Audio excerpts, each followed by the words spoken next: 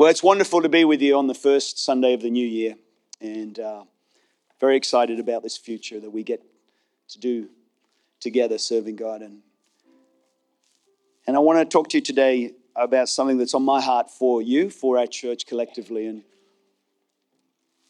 I think Ephesians chapter 4 is a good place to start. I'll read it to you from the Message translation. It says, "No more immature behavior amongst us. Children are an easy mark for imposters." What does that mean? Children are an easy mark for imposters. Well, the whole book of Ephesians is a letter written to people who are coming to Christ and from a Jewish background and from what we call a Gentile background, a non-Jewish background. And in this letter, Paul is writing, they call it an epistle, a letter to the church. He's reminding them that growing up spiritually is of importance and interest to everyone. Because he's saying, as children, we're easy, undeveloped people. You could call it that. Children can be misunderstood here, but it's talking about undeveloped spiritually. And so when someone comes with a false teaching or something that's philosophical or sounds interesting, it tickles your ears, it kind of lines up with what you want and what you believe. We're living in the days where a lot of people, they don't really want Jesus. They want what Jesus does, but they don't want him. I want the success, but I just don't want to work hard.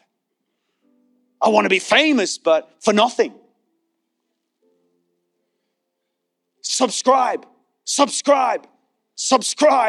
I ever watch another YouTube channel that tells me to subscribe, I might just have to pray to Jesus for the fruit of the Spirit. Subscribe. We get our whole sense of worth by our subscription base. And so Ephesians is so good for us, and it helps us to understand God's intentions for us. And this is what he says: no more immature behavior amongst us. Children are easy marks for imposters. And those who are young in the faith and young in their walk with Jesus, it's amazing how when someone gives their life to Christ and an old boyfriend turns up and texts or Facebooks or messages, it's unbelievable. You say that's not true. Trust me, talk to people and you'll find out. I started going for God and they turned up. A new job could turn up. It's the dream job, but it's going to take you away from serving God. I'm always amazed how people make decisions to go to a new job, and yet the last thing they even think is there a good church where I'm going? And it lacks wisdom, actually. The truth is there should be counsel with it. There should be some wisdom in there.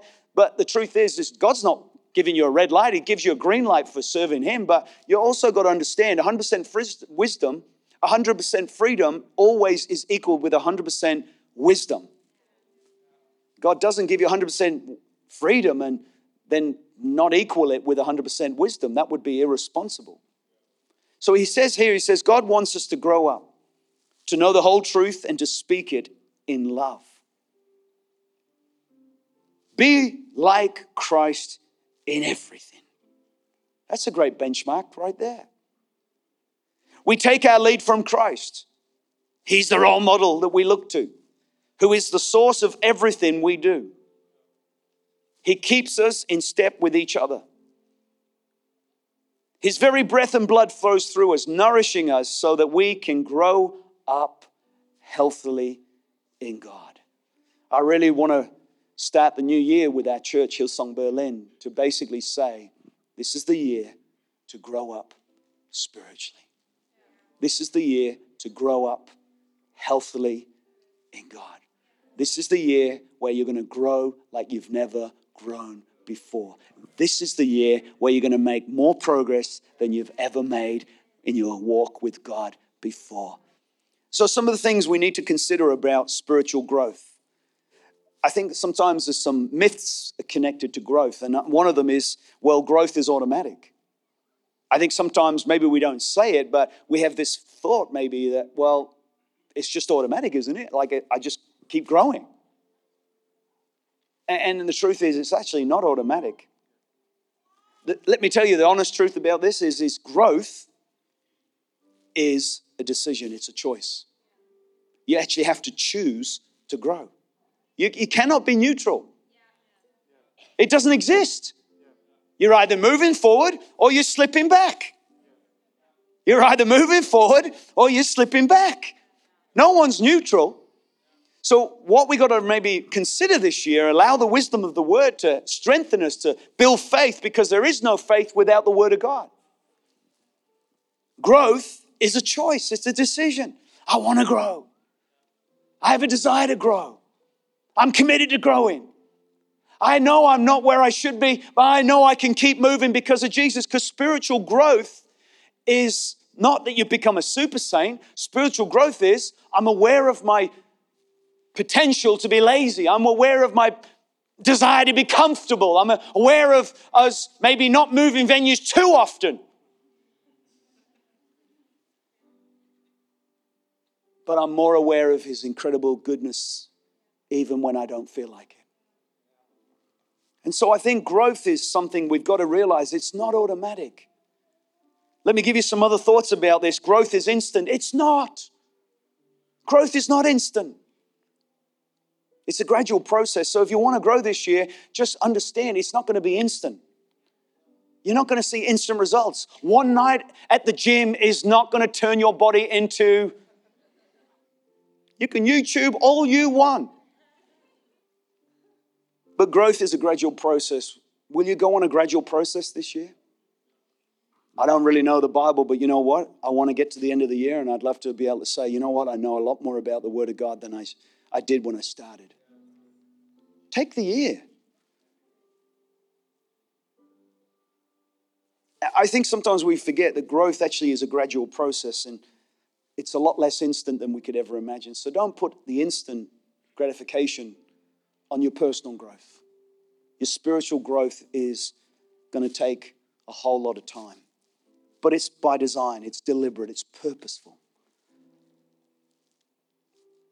We think sometimes growth comes by attending church. And yeah, you can come to a positive environment. It can have some impact on you. But the truth is, I do not believe your spiritual growth literally comes from just attending church. I believe the local church is a place to belong, not just to attend. You to belong to a family, you don't attend a family. When the relationship is weak, the belonging is weak, and the attendance is more of duty than joy. I think a lot of people who've got a church background come here and they get overwhelmed by the enthusiasm and the joy and the celebration and the happiness and the enthusiasm for the things of God because their religious experience was out of duty. And so growth comes out of a relationship. It comes out of getting involved. It doesn't come by just attending. And the tragedy is I know people who've been here for 3 years and chosen not to get involved. It's more like, and you're not helping yourself and you're not helping us because you see, you won't grow by folding your arms. You won't grow by standing at the back. And my prayer is for some of you, if you've got comfortable sitting at the back, that you'll start to challenge yourself. And by the end of the year, my goal is to be at the front. You'd be surprised when you just, because why? Our nature wants to go to habits.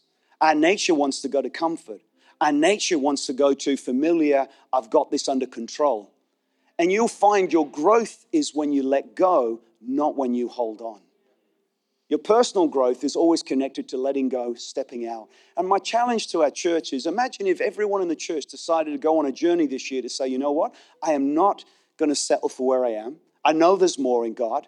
I want to be a part of something bigger. What would that create in our church? It's not how good's the leader. It's how healthy is the church. Go where you literally can soar, where you can expand, where you can enlarge. But don't go back to your comfort zone. Don't go back to your smallness. Don't go back to where you're in control. You've got to declare over your life this year, I have a new boss and his name is Jesus. He's the boss. He's the boss. He's the boss. He's the boss. I think that's where you see spiritual growth coming because you make decisions. You don't settle for comfort. You don't settle for smallness. Growth comes from allowing other people into your life. Well, I don't need anyone to grow. That's not true. You actually need other people. I need you. You need me. We need each other. I think we just got to get these things sorted on the inside. Growth doesn't come just by saying I'm on my own. Growth comes by letting other people in. Will you let the pastor in? Well, before you let me in, let Jesus in. Because I'm not asking you to trust me. I'm asking you to trust Jesus. But trust me, he'll help you to figure out who you get to trust. But growing is something that you've got to commit to. Growth comes by hearing. It doesn't. Growth comes by living what you're hearing. In Jesus' name, amen. And I want to finish with a story, if we could do that. Is that okay? And I think this story captures the essence of what I believe could be so much about our lives this year. It's found in the Gospel of Luke. And I love the Gospels of Luke because Luke always puts people who don't measure up to God in the narrative.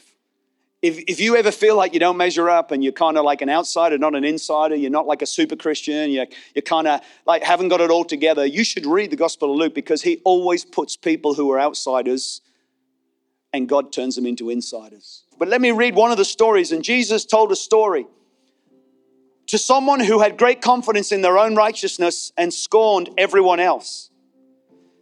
He tells the story of two men that went to the temple to pray. One was a religious person, a Pharisee, and the other one was a despised person, a tax collector. The Pharisee stood by himself and prayed a prayer. I thank you, God, that I am not like other people, dishonest, sinful, and adulterous. I am certainly not like that Spanish tax collector.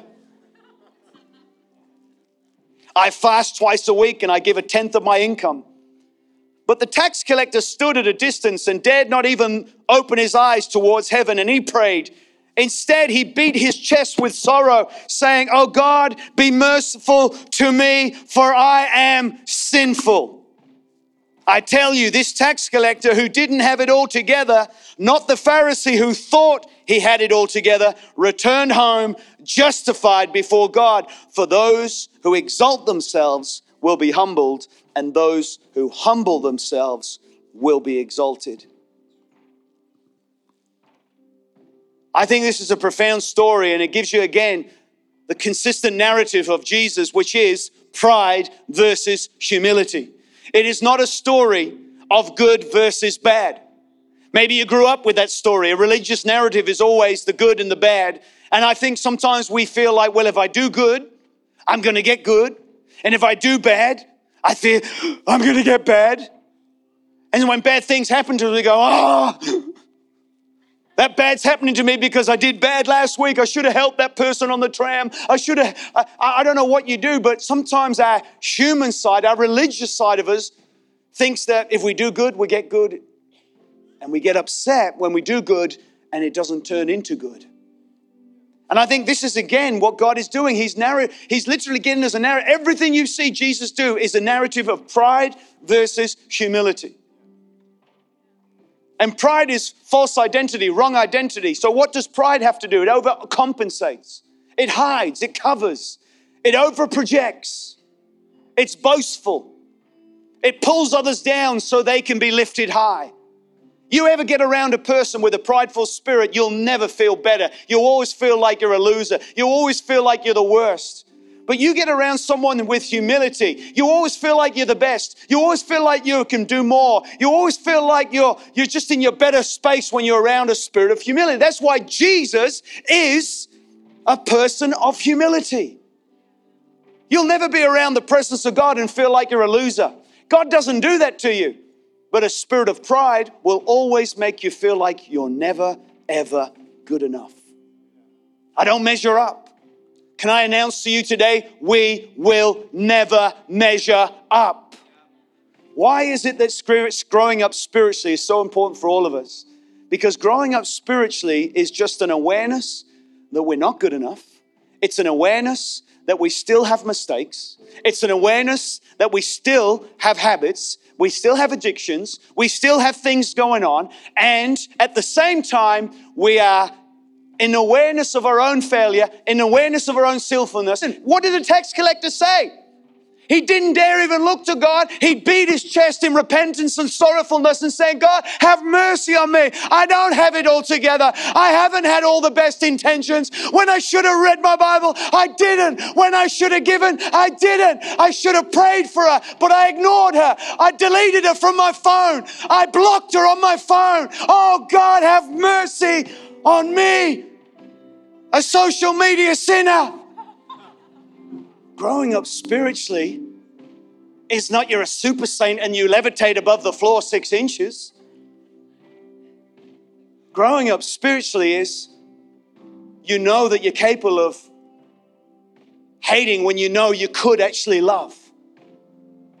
You know that you could do more, but you choose to sometimes just pull back and be in control. You know that it's better to let Jesus be Lord, but sometimes you just kind of rely on him being Savior. I don't know about you, but there's so much about this story. But look what the guy did, the religious leader. Thank God I'm not like him. Thank God I'm not like her. Hey, did I tell you? I fast twice a week. Did I tell you? Look at me. Look.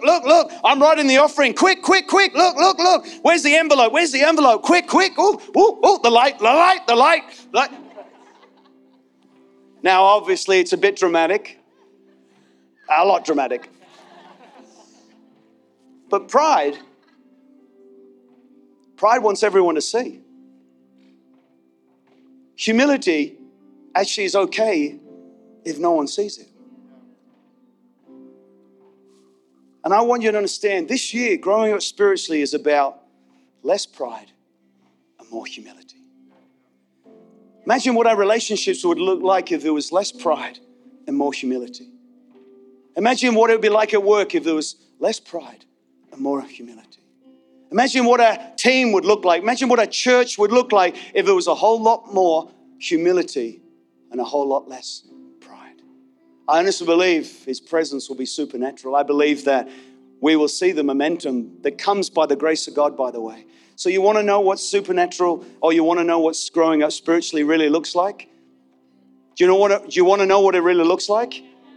I know I don't measure up, but I know Jesus does. I know I haven't got it all together, but I know that Jesus has. I know that I make mistakes, but Jesus has never failed me or he'll fail anyone else.